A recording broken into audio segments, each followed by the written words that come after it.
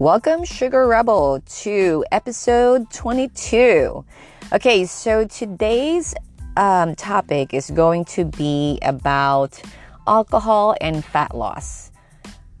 This is a pretty popular topic. I actually went live on this yesterday, and it's a question that I get a lot. And so I figured I will cover it both in the live video and in the podcast, because I realized that different people, depending on your personality, would rather watch a video, or, depending on your personality, you would rather listen to a podcast. That's why you're listening to this now. Or if you just want a reiteration of what I talked about last night, then this is going to be, I think, more organized, because I don't have the distraction of people joining the live video, as that kind of throws me off sometimes. So, alcohol and fat loss. If this is something, if you are a social drinker and you still drink alcohol every now and then, or if it's something that you do more often than you'd like, then this podcast will definitely help you. I hope at least understanding it from a scientific standpoint and how it's affecting your body and how you can mitigate the effects of it if you do decide to drink. And so I'm going to give you some tips, but I will tell you first about what happens in our body when we do drink alcohol.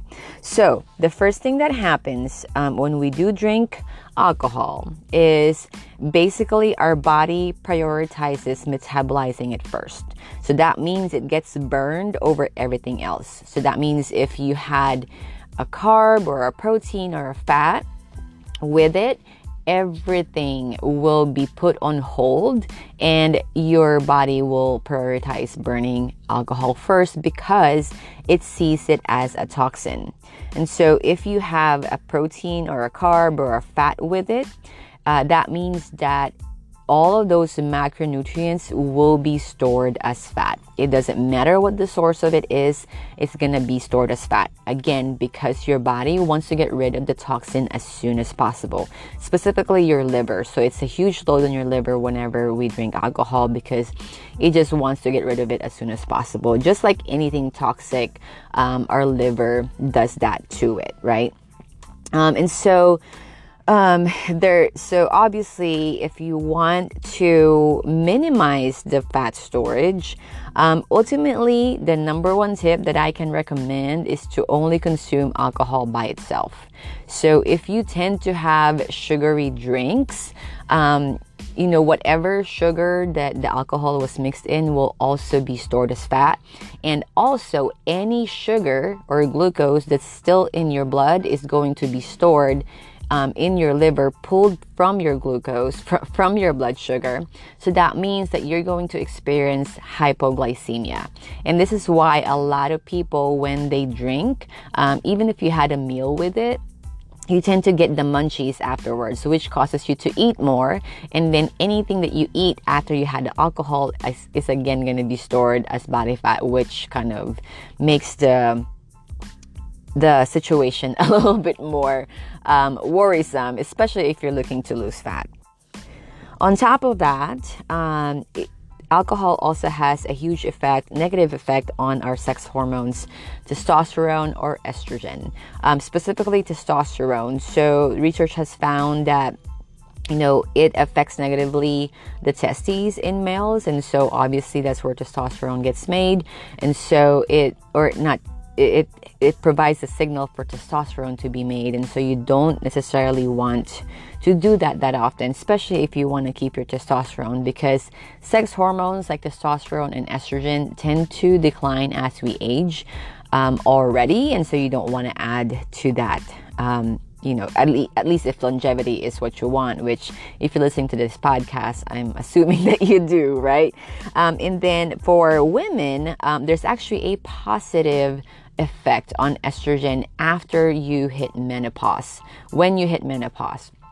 And there's a slight increase in estrogen when women drink. And so if you are a woman on menopause already, maybe a little bit of red wine might help every now and then. Again, the moderation is going to be key as well. So again, number one tip is to drink alcohol by itself. So if you're going to drink it, unfortunately, you're going to have to drink it with an empty stomach if you don't want to store any calories with it. And more than likely, you're going to want to wait a couple of hours before you have a meal once the alcohol is away. It has been metabolized by your body. I know that's not fun, but, again, you have the information.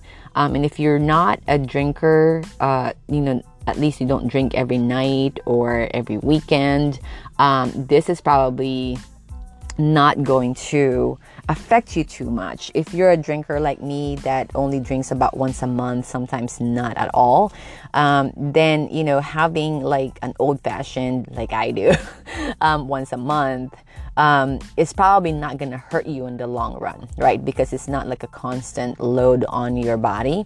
And at the same time, if you're practicing other healthy lifestyle habits, then it won't affect you as much, especially if you're not drinking that often, right? But this is just good to know for you to, if ever that time comes, then you'll know how to kind of prioritize your nutrients in that order, right? So the other thing that alcohol affects is sleep. We talked about deep sleep in a couple of episodes ago and what happens and why it's important to have good quality sleep. And so you already know that. If you haven't listened to that, be sure to check that out. But deep sleep, a lot of people, I've heard people say, I drink at night before bed because I find that it helps me sleep. You may feel like you're actually sleeping deeper because maybe you're not as conscious, but it actually affects the depth of your sleep. So it affects the quality of your sleep. And so if you are like that, I would recommend, if you need help sleeping, don't turn to alcohol. But look for other sleep aids like Keto Calm that I mentioned. I can't recommend other ones because Keto Calm is the best one that I've tried so far, and it's still something that I turn to all the time if I do need help sleeping. And I find that when I do get my 8 hours of sleep constantly, I do have trouble falling asleep at night because I tend to my brain kind of tends to run all the time. And so Keto Calm helps calm me down. And I noticed that with my sleep monitor on my phone that I actually sleep better when I drink my Keto Calm. And so that is just a caveat for you if you are looking to improve your sleep, but maybe you're drinking alcohol at night and you find that maybe it's helping you and it's actually not helping you get that deeper quality sleep.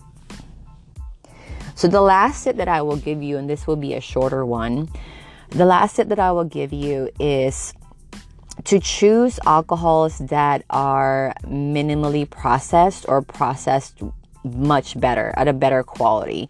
So if you are going to drink, double distilled vodka is usually the best. It usually says it on the bottle.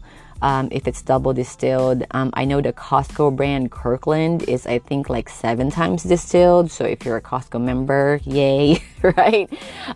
So that's good. And then if you're going to flavor it, if you're the kind of person that likes a mixed drink, I would go for like sugar-free sweeteners or sugar-free mixes. And there's one that's called, a client told me about it, called RSVP Mix on Amazon. So that will be ideal. I look at the ingredients and it looks fine. And so if you're going to mix it with your alcohol, then it's basically going to be sugar-free. It's not going to interfere with the metabolism of the alcohol. If you're a wine drinker, check out Dry Farm Wines. Basically, how they process their wines is organic, very clean. I haven't tried it myself, but I've heard from some keto people that it's actually pretty good. And there's no hangover, because a lot of the hangover that comes from from alcohol drinking or wine drinking is typically from the chemicals that it's processed with, not so much the alcohol itself.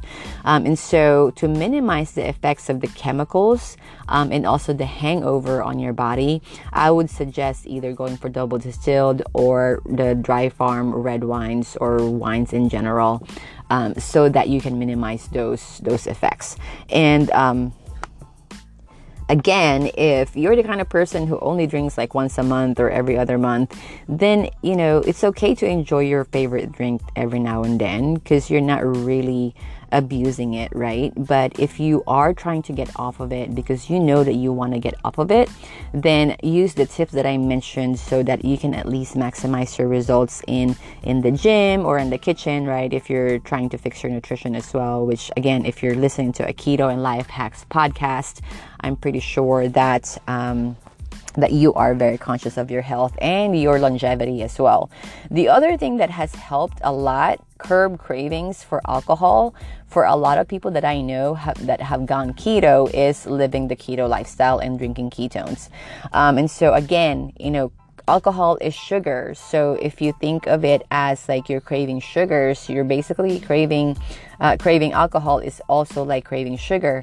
And so if alcohol can if keto or the keto lifestyle can help alleviate some of those cravings for sugar, more than likely your craving for alcohol will also go down.